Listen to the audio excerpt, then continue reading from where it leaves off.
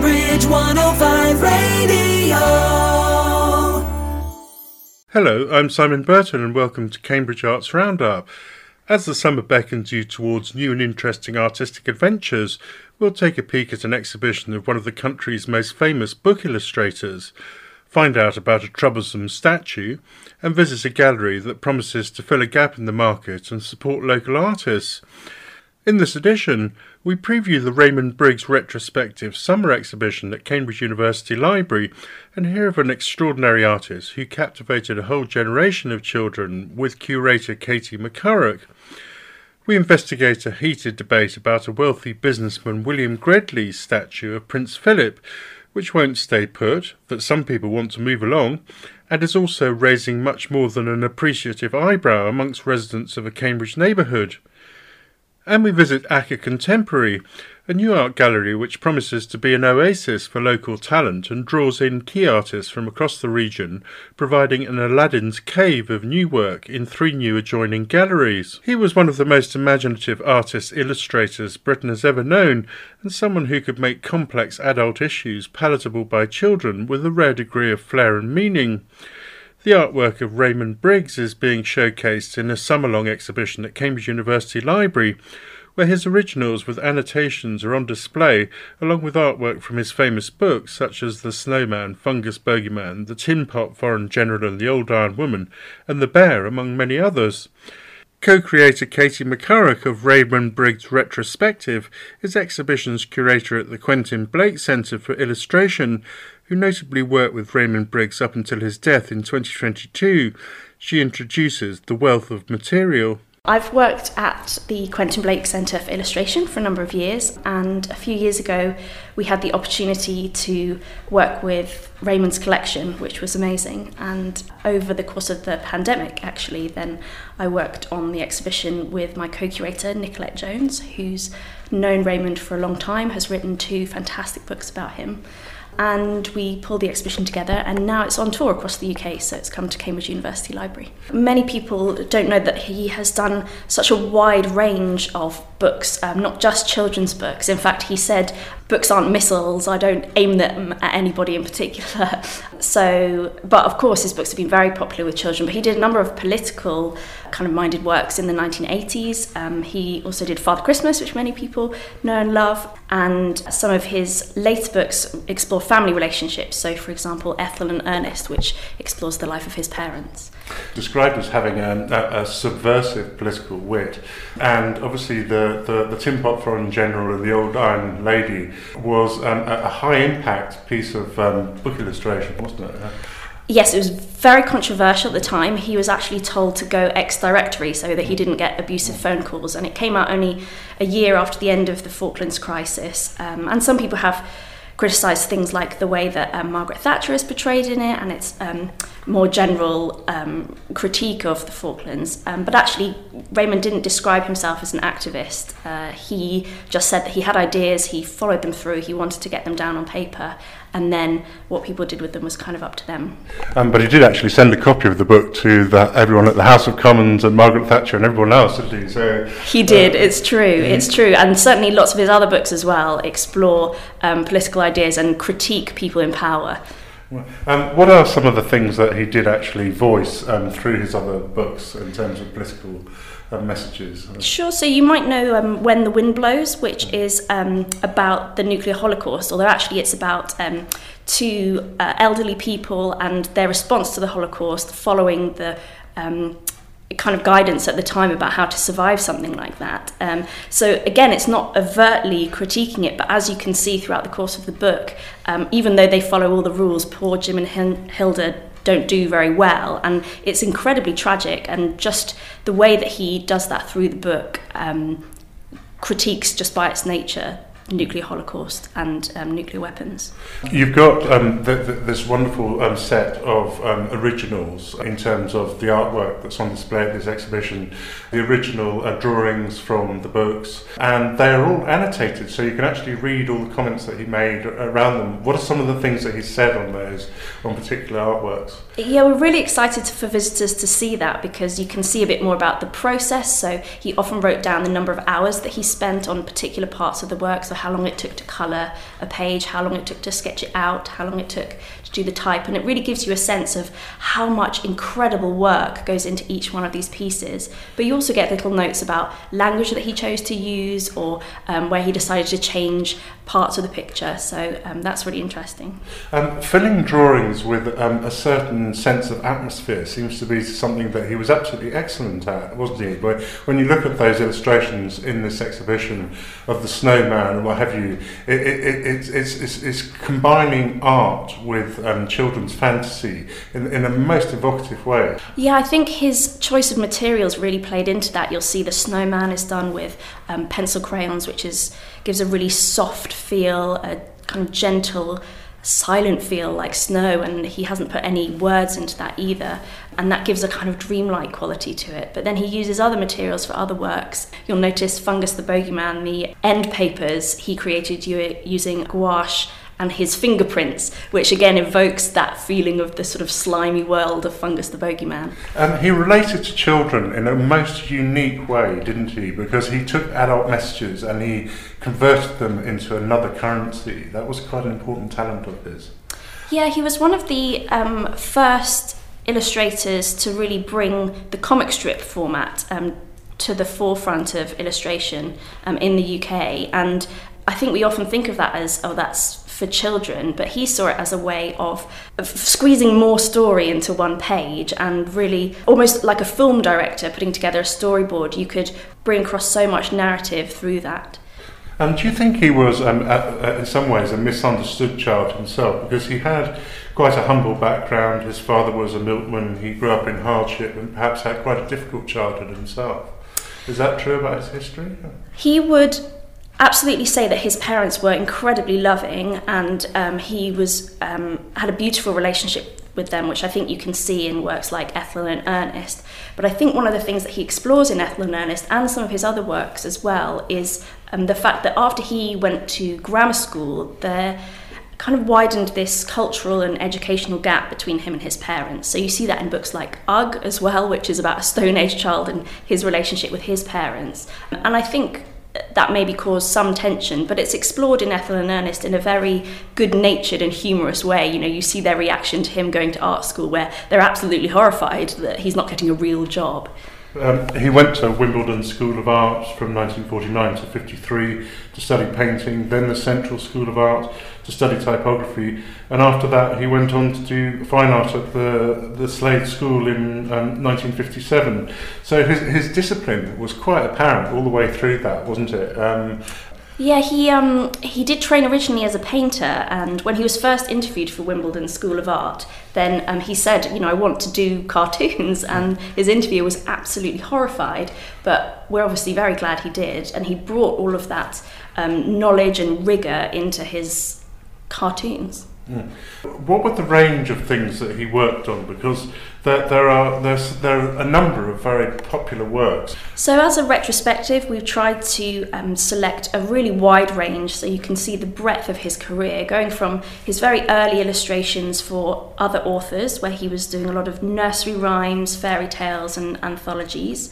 Then you can see him working on his own books, which also take the fantastical and kind of follow them through to a logical conclusion. You know, what would Father Christmas really be like if he was actually working so hard on Christmas Eve? Fungus the Bogeyman, as you said, the Snowman is in there. And then there's also his more political works in the 1980s, so When the Wind Blows, and the Tin Pot Foreign General and the Iron Woman. And then his later works, which deal more with family relationships, so Ethel and Ernest, Ugg, the Bear. So you actually knew him? Not well. We were curating this during the pandemic, so sadly we weren't able to meet up as much as we would have liked. But I do feel like I got to know him a little bit, and certainly through his works. And Nicolette, my co-curator, has worked with him for a number of years. And one of the great things you seem to have in the exhibition space is actually a piece of film with Raymond Briggs. So you bring his presence into the exhibition, so people can hear his voice, they can see his image, they can hear him talking about his work. Which is great because it kind of brings it to life. I think it's really important to get the artists voice into any exhibition that you do, because they can communicate the best way about their own work. And I think Raymond was such an interesting character in himself. I hope that's communicated through the video, but through the exhibition as a whole. Now, which aspects of Raymond Briggs interest you the most? That's a great question. I mean, I obviously had personal favourites from when I was a child, so I loved some of his earlier things, particularly Fungus the Bogeyman, actually. And I think one thing that's really interesting about Fungus is the work process that went into that. He was working on it for a number of years. He had a whole filing cabinet of definitions of words that he got out of a 1918 dictionary where he was trying to find revolting words, and he really built up this whole world, and you can see that. And I think you can see that in lots of his books. Father Christmas, he builds up this whole world, and he described it as being a bit like a film director and also a bit like an actor. You have to get inside the minds of your characters so you know how to draw them. And I love that. It's really exciting to see that in the work. Now, was he a prolific artist outside children's book illustrations? Did he do lots of other things as well? He first started off as a fine artist, so working in oils and doing portraits. And his first commission was actually for House and Garden, where he drew a kind of diagram of bulbs. So flower bulbs, and so he did do other things and was incredibly talented in those areas, but he always said, I don't like working with paint, it's too messy, and he had always been inspired since a teenager by things like Punch and cartoons that he would see in the newspaper, so that really always was a focus for him. I think there are really interesting themes that you can see in Raymond's work, so love, loss, explored in great nuance and sensitivity. Also, I think class is explored very interestingly. You see that in relationships between parents and their children, but also Father Christmas was very exciting in how it portrayed Father Christmas as a working class man, and that was based on his own father, who was a milkman, who actually features in the book himself. You'll see one of the frames shows a milkman with the number plate on his milk van were Ernest's initials. Thank you very much indeed, Katie McCurrock, for talking to Cambridge 105. It's been most interesting. Thank you very much for having me. The whole idea of repurposing Cambridge's public spaces with new and engaging public artwork, as debated and recommended at the Cambridge Arts Network conference just recently, could be a trifle more problematic than any well-meaning art lover or patron realises if they want to play a part in shaping the city's new look and feel. It's a question of the complex council rules over what can legally put where and why before permission is granted to erect an artwork which is in keeping with public opinion, of acceptable taste, and has canvas support as contributing to the cultural life of the city in a way that makes intellectual sense for both viewers and the artistic and socially minded in terms of its implicit messages. A long list of council regulations must be observed. The issue has been brought to a head over a statue by Italian artist Pablo Archiguri of Prince Philip entitled The Don, which was commissioned by businessman and art lover William Gredley, who's chairman of the Unix Group, which has offices on the corner of Norwich Street in Cambridge. Mr. Gredley installed the large 12-foot-high statue on a mound on the corner of Norwich Street and Hills Road, having moved it from another location as a flamboyant gesture from someone with no small passion for art. But his lack of permission raised a furore amongst local residents who felt he'd broken regulations and imposed his sense of taste indelibly on the local community. I went to see Mr. Gredley over an issue which might affect future patronage of the arts which the city might need in hard times, and balance that up with a view that he didn't consult anyone before acting on impulse. My name's Bill Gredley. I'm chairman of a company called Unix Corporation. We are property owners. We have horse racing, horse breeding, 2 studs, 100 horses, and many activities throughout the world. Now we've come here to talk about a particular piece of artwork which you've had put up in Cambridge as a piece of public art. By a sculptor called Pablo Archiguri, entitled The Don, but it also has another name, which is obviously the Duke of Edinburgh. How did it end up with 2 names? I don't know. Can you describe this piece of artwork? I can, but I suggest anybody go and have a look themselves.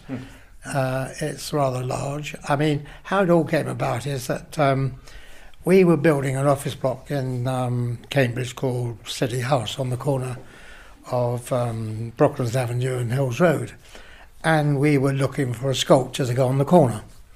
I got old Pablo, who is a famous artist, and he came across, and we spent a day in Cambridge looking at Cambridge and the dons and the gowns, and he was rather interested, and is a very famous artist. So we got chatted, and I said, well, I'm building an office block. I'd like a nice piece on the corner. So he said, what sort do we want to do? And I said, perhaps a don. And I would want them to be sort of in a solid block of marble, white. So he said, how big? I told him. He said, it's very big. And anyway, to cut a long story short, we agreed a deal. He said he would go and find this marble, and he left. I understand that he travelled around most of the places where they're producing this marble, and mainly in Italy, could not find a piece, and said, I can't find a piece that's large enough along those lines. I can't remember, but after that or before that, I spoke to Helena Blumenfeld, and we started discussing the same vein. And I commissioned her, I gave her commission to give me a large piece of marble, more or less like that, and she took the commission. Pablo, in the meantime, was very, very busy and said, look, I'm going to take a long time to do this, so we agreed not to do it. But in the meantime, he had also produced the Matage, which was the shape of the Don. And I was calling it the Don, and he was calling it the Don as well. It's a very large sculpture, and it seems to have drawn mixed reactions from people in Norwich Street, in Hills Road. Some people say that it's some people like it. They think it's a Cambridgey, thing to have as public artwork. Other people say that it blocks the view from the offices, that they find it something that isn't in keeping with the area. I mean, what would you say to them? Well, if they're saying it's blocking the view for the offices, a view from what to what? I mean, it's an office block and it's not blocking any view. I can understand if I'm a resident down there and I don't like the art, I don't have a problem with that. And if I didn't like it, I'd say so. And I don't take any objection from them if they say they don't like the art. But I mean, first of all, I was going to take it away, and I didn't want to upset anybody. And someone said, well, why are you taking it away? It's quite nice. So it made me rethink, and I went and stood by the art for a couple of hours and chatted to people going by. And as a whole, the general consensus is it was nice. They liked it. And I thought, well, perhaps give it another go. I went back again, canvassed and talked to people going by. I got more or less the same reaction. So there's more people like the art than said no. There were some people who didn't like it at all. They thought it was too big, too this, that, which I understood. But I think the majority of people I've spoken to liked it. When you obtain a planning consent in Cambridge and anywhere else, you have to make a contribution towards art. And I was always cross with Cambridge Council because we never see the art that we paid for. I think at one time we gave them £200,000. And I was asking, where's the art? And they came back with something else. And I've yet to see art in Cambridge that's been donated by the Cambridge city. Okay. Now, local residents say that it appeared without warning and no prior consultation towards them. These are the residents of Norwich Street and Hills Road. And they feel that the planning permission was originally refused for that particular spot for that kind of artwork. Do you think that by erecting it you broke the rules or in any way acted illegally? I think somebody must make this up, or I've got a bad memory. But I can understand if they don't like it. I'm very sorry that it has caused such dissension, but I don't think that if you put a piece of art up, I mean, look at Banksy. When he put it up, they were horrid, but now he's one of the most famous artists in the world. I don't say that this is going to be famous, but at least let people have a view on it. And if there was a general consensus that it's ugly and that, I'd take it away. What would you say to criticisms that it's disproportionately large, of a discordant style, and seems domineering because it's on the top of an elevated grass knoll? That's what one of the people has said about it in criticising it. Perhaps that's the object of art. And what about its relevance or connection to the immediate area? Because people were looking for, what's the theme? How does it tie in to that particular part of Cambridge? Is there anything? And is there any kind of theme that runs through it? No. Why should you have a theme where you put art? Well, Part 5 of the SPT states that to achieve high quality public art projects, you have to show that the proposed work is of high artistic quality, that the project supports existing artists, the work is innovative, it's sensitive and appropriate to its location, the artworks are integrated into a broad design strategy if there's defined public benefit for the community, arrangements are in place to work with the community and stakeholders, that the project is technically and financially viable and can be delivered, and that equal opportunities and sound management are in place, and the local environment is able to absorb any additional visitors. Those are the stipulations that the council put on public artworks, and they seem to think, the residents seem to think that those haven't been observed by that particular piece of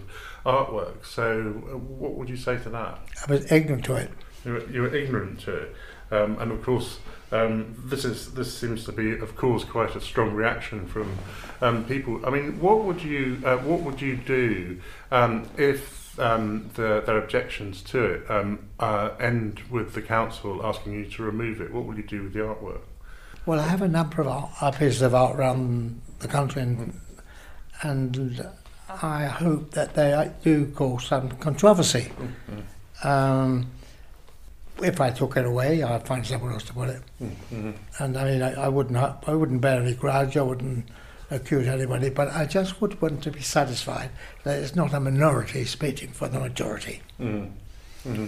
But I think it's wonderful. I mean, the more we discuss art, the better, because I think the trouble in this country is not enough discussion about art, apart from the selective few.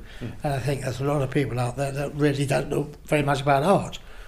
And I think Cambridge is a wonderful city. I love it, and I would hate to do anything that besmirch it.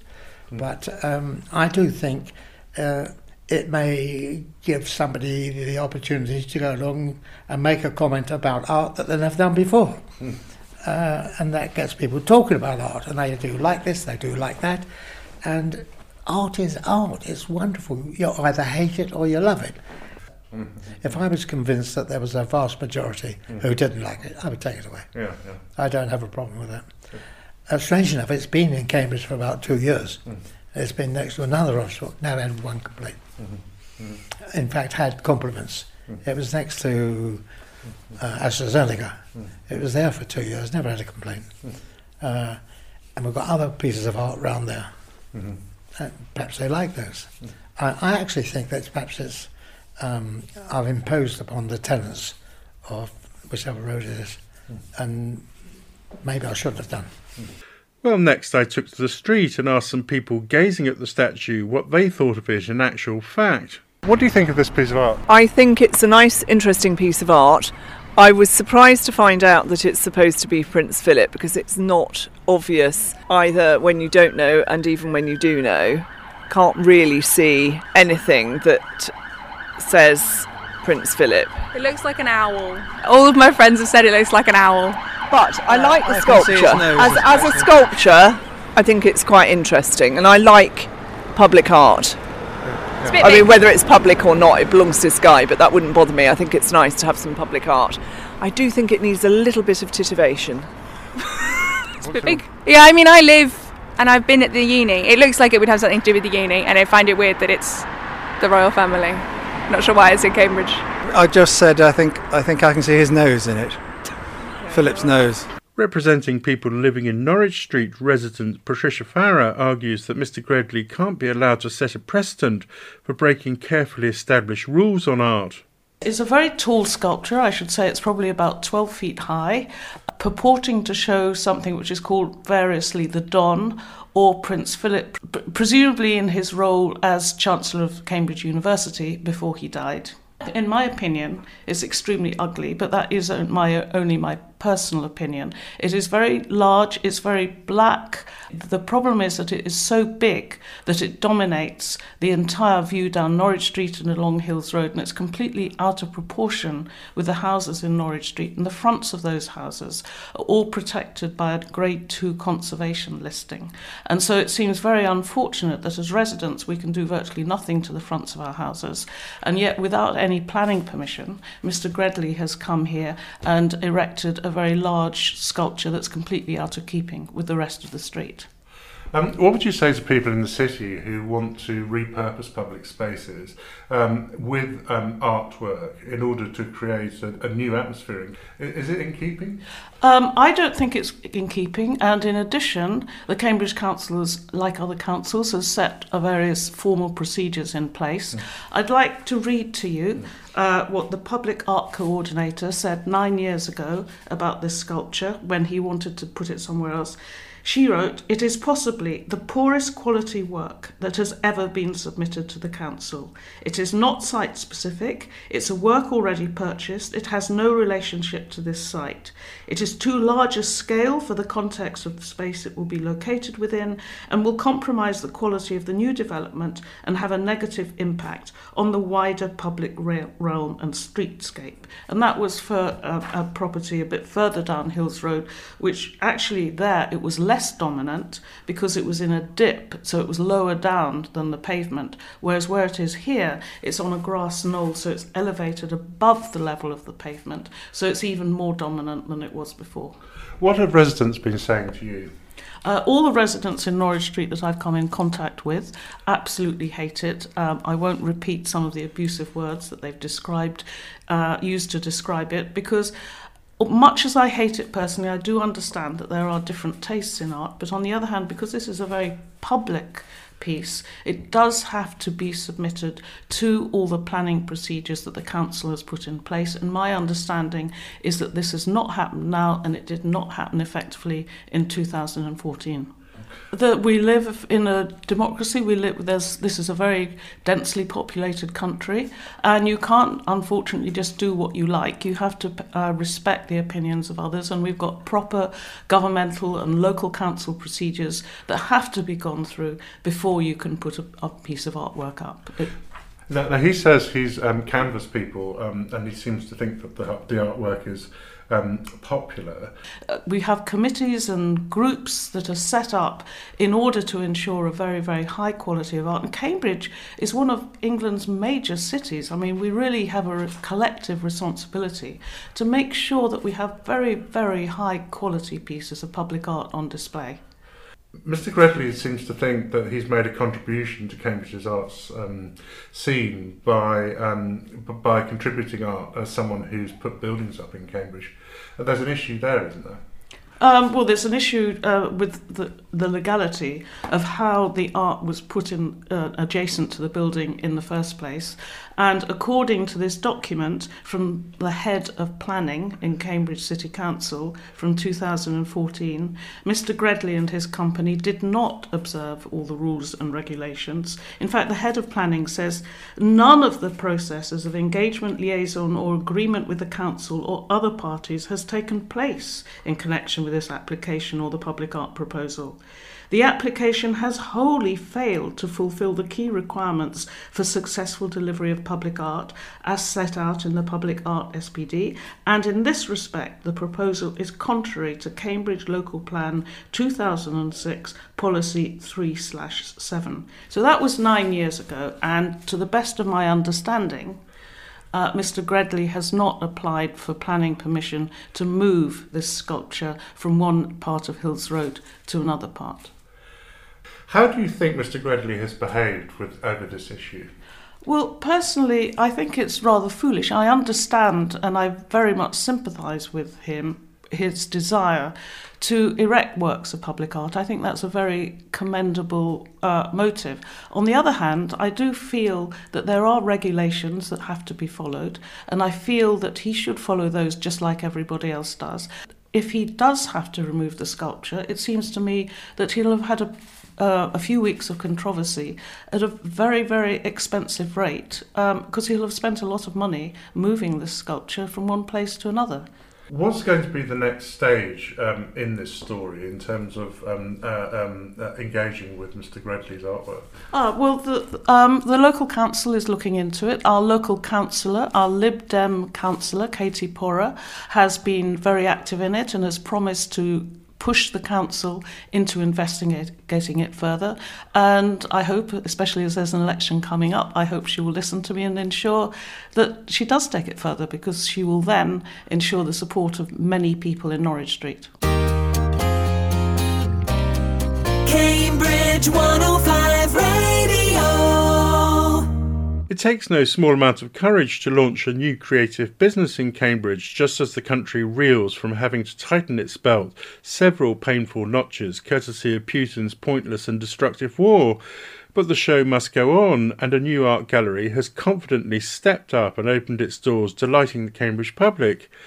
Acker Contemporary is tucked behind Eddie the Barber's shop at the top of Cherry Hinton Road in an atmospheric Victorian building which has a purpose-built art gallery in 3 parts, sporting an Aladdin's cave of artwork reflecting its owner's love affair with British modern art. They're offering a cradle for talent with live drawing classes, art history lectures and well-being lectures, welcoming artists of all ages, all talents and all media. I joined exhibiting artists and sculptors Jeff Lowe with directors Alison Porter and Kevin Youngman as they geared up for their exhibition Echoes, which is now open and runs until the 10th of June. Tell me a little bit about yourselves. How have you come to land on the Cambridge art scene and open a gallery? What's your background? I'm a painting conservator, and Kevin and I wanted to start doing some pop-up shows because we know some fantastic artists. And that was the premise on which we started doing pop-ups, and then we were invited to have a physical presence here in Cambridge. Now, you mentioned the sculpture trail. That's something that has been very popular in the past. Is there more coming on the sculpture trail for Cambridge that you're going to be involved in? Well, the artists that we know and are having shows with are the sculptors are Jeff Lowe, Lawrence Edwards, Jonathan Clark. They all have a presence in Cambridge already, some in the universities, in the grounds. And Lawrence has done the Giant Yachtsman, of course, in Suffolk. So we're hoping to draw people in to see the scale of their works and the range. Jeff, now you're quite a well-known sculptor. You work with large outdoor pieces. What will you be exhibiting in the show? The pieces that will be shown here in the gallery are pieces which actually generally have been outside. So it's quite interesting because I've gone a complete full circle really. In London, I moved from London 6 years ago to the countryside. And most of the sculptures were gallery sculptures that I made, even on a large scale. Now that I work and live in the countryside, they tend to be more outdoor sculptures. So some of them I have seen outside, but most of the sculptures that are shown here have never been shown before. What are you primarily concerned with your work? Well, I've been making sculpture now for over 50 years. And I started off as a figurative sculptor, but very quickly wasn't satisfied for me in that way of working, so I became an abstract sculptor. The pieces that I've made since moving into the countryside perhaps are more lyrical and softer, more landscape-based, although still abstract, than some of the more geometric architectural pieces that I made when I was working in London. Now, why are circles so important to you? It's strangely enough, we moved to a house in Faversham, which is an old waterboard building, which is conical and circular And I think it had a huge influence that I saw there a building that looked like a piece of sculpture, and that internally it had incredible views through the inside to different rooms, different areas. And I saw a way of making sculpture that revealed itself in layers, so that there was a kind of outer surface, like a building might have, inner rooms, windows that show a way into seeing things inside. And I was fascinated with that, and also with circles. Most of the sculptures I'd made before were geometric, had corners, had a front and a back usually. And I think the thing with the circle is that it doesn't have a front and a back. You're made to walk around it in order to see it from every angle and every side. And I kind of encouraged the sculpture to go in that direction. What do circles do for you? Do they provide some kind of coherence in life and your art as things moving around in a circle? Well, it's interesting because in sculpture often relationships between different elements in sculpture are seeing things in relief rather than in 3D in the round. So what it does, the circles, I think, give you something that's three-dimensional, but that doesn't have a front view or a rear, a back view. It's very much about working with a surface that is continuous. And so I was fascinated with that. And also that what it did was it gave an inside and an outside. So then I started to play with the colour. Different colour on the outside, different colours in the inside, and different colours revealing themselves as surfaces. Yeah, I tend to work in series of sculptures. So I guess for about the last 5 years, you would see a strong connection between most of the works. The difference some of the pieces will have that I'm showing, which is probably not the picture that you've seen, but the recent 3 sculptures have got grids or mesh in them, and so it's a combination of an external surface, almost a protective layer, with an inner surface, and some of the shapes that are put on are put on almost in a kind of painterly way, in the sense that they're bolted to a higher level of a grid, so they're almost floating in space. Well, I tend to work fairly intuitively. I know the area of work that I'm working in, but I can't tell you, or I couldn't draw what the piece is going to end up looking like. So what I tend to do is that I make drawings on the computer, which are then sent off to a factory to be laser cut, and that all comes back as the raw material for what I'm about to make. So I don't necessarily have a specific piece for a specific part in a sculpture. They're all things that arrive, and I start to work with them, and then I have a huge rolling machine which will bend very thick metal, and I start to work with it, and after a certain point, having curved and bent and moved certain pieces around, elements start to come together, and that triggers the sculpture, and I start to work. Now, Ali, you're bringing quite a lot of artists together. What's the theme behind the exhibition?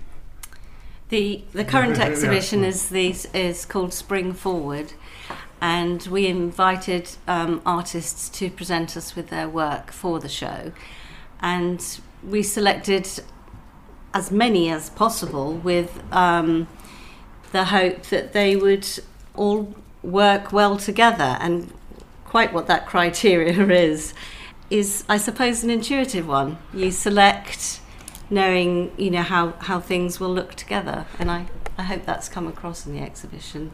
It's a tremendously bright and colourful exhibition of new work, which is very, very striking. But in the middle of it all, you've got a Henry Moore. How did you come by that? Well, we've got 2 the second exhibition is our Bijou British Modern, where we have a very large, well, not very large, I suppose a head of an animal that looks a little bit like a dinosaur head or a reptile of some sort. And that's juxtaposed by a Bernard Meadows Mother and Child, which is very much smaller and very shiny.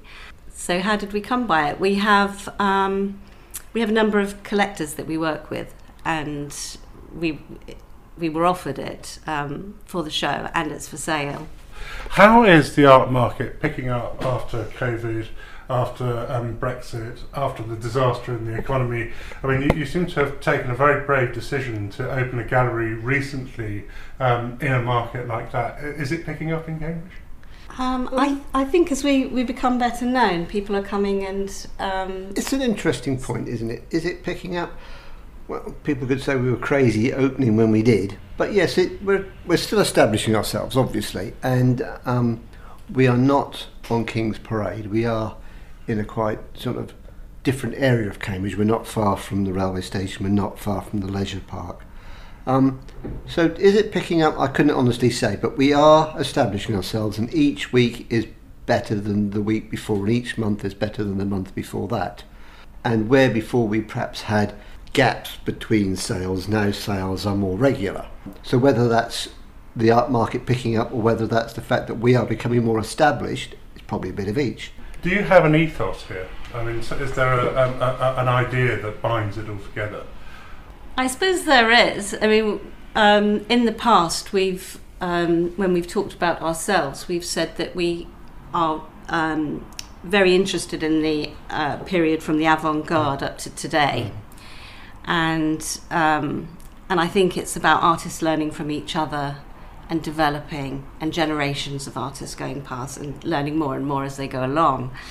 And I suppose that is our ethos, I think, if anything, that there is this thread of knowledge that is fed through from generations of artists before, and somehow it is ever changing. And could I say something about how I see, because I've been around such a long time and with so many galleries. I mean, I think, if you go back into the sort of 1940s, 50s, that sort of period, people would go to galleries and they would buy what they loved. They bought what they liked on the walls and they would live with it. The problem at the moment, and I think one of the problems for galleries, is that people tend to buy names rather than the works. They're not so interested in the actual work, that a label is what seems to be more important. I think what Kevin and Ali are doing is, trying to present works which show people that they should be encouraged to buy works that hang on their walls and that they love. And I think it's a different sort of approach. One of the other things about Cambridge is that, the prints that are going to be shown here, I come about every 6 weeks here to work with the Cambridge Print Studio, which many, many artists have come specifically to Cambridge to work with, because Kip, who has run it, is one of the best printmakers in the country. And so I've had I've had a very good feeling about coming here and working with the print studio as well as the gallery. We want to show art from across the country, not just from across the region. There's a lot of good galleries that show work from across, local artists and local, but we want to show art from across the country. And going on to what Jeff said, it's art. We don't pick names. We want to pick good art. And there's a lot in the art market at the moment which is all about investing in names and things, and we're trying to be, I suppose, a good old-fashioned art gallery that sells good work. We're hoping that we'll have more people come here for many different reasons. So we have some life drawing classes that we're starting, and we're hoping to have some art history lectures. Some well-being classes. Yes, as an outlet. And what's your favourite piece in this art exhibition that you've had a look around so far? Well, I've literally just arrived, but I mean the Henry Moore is quite extraordinary, because I showed with Henry Moore many, many years ago, and I met him a few times, and so I have a fondness for his work. Although when I started making sculpture, Henry Moore was a sort of dirty word at that point, because we were all trying to do something that was completely the opposite of that. But actually, a lot of the work that's in that show, I mean, Hoyland, I've also shown with John Hoyland, and knew Terry Frost very well, and a lot of those artists that are in these modern British style shows, most of them I knew, so it makes me feel quite old. But coming back to the sort of pricing, I mean, I think it's always good to have a range of things. In my exhibition, some of the prints, and in particular an edition print, they can range from £300 or £400 up to £1,200 for a larger print. And then I've made a series of very, very tiny sculptures, little brass sculptures, which are the smallest sculptures I've ever made. And they're relatively inexpensive for what, not everybody will buy or have the place to put a very large sculpture. And that's all from this edition of Cambridge Arts Roundup. I hope you've enjoyed being with me, and we'll tune in again soon. If you have a creative story to tell, email me at simon@cambridge105.co.uk, and I hope you have a stimulating summer in the vibrant city's art dimension.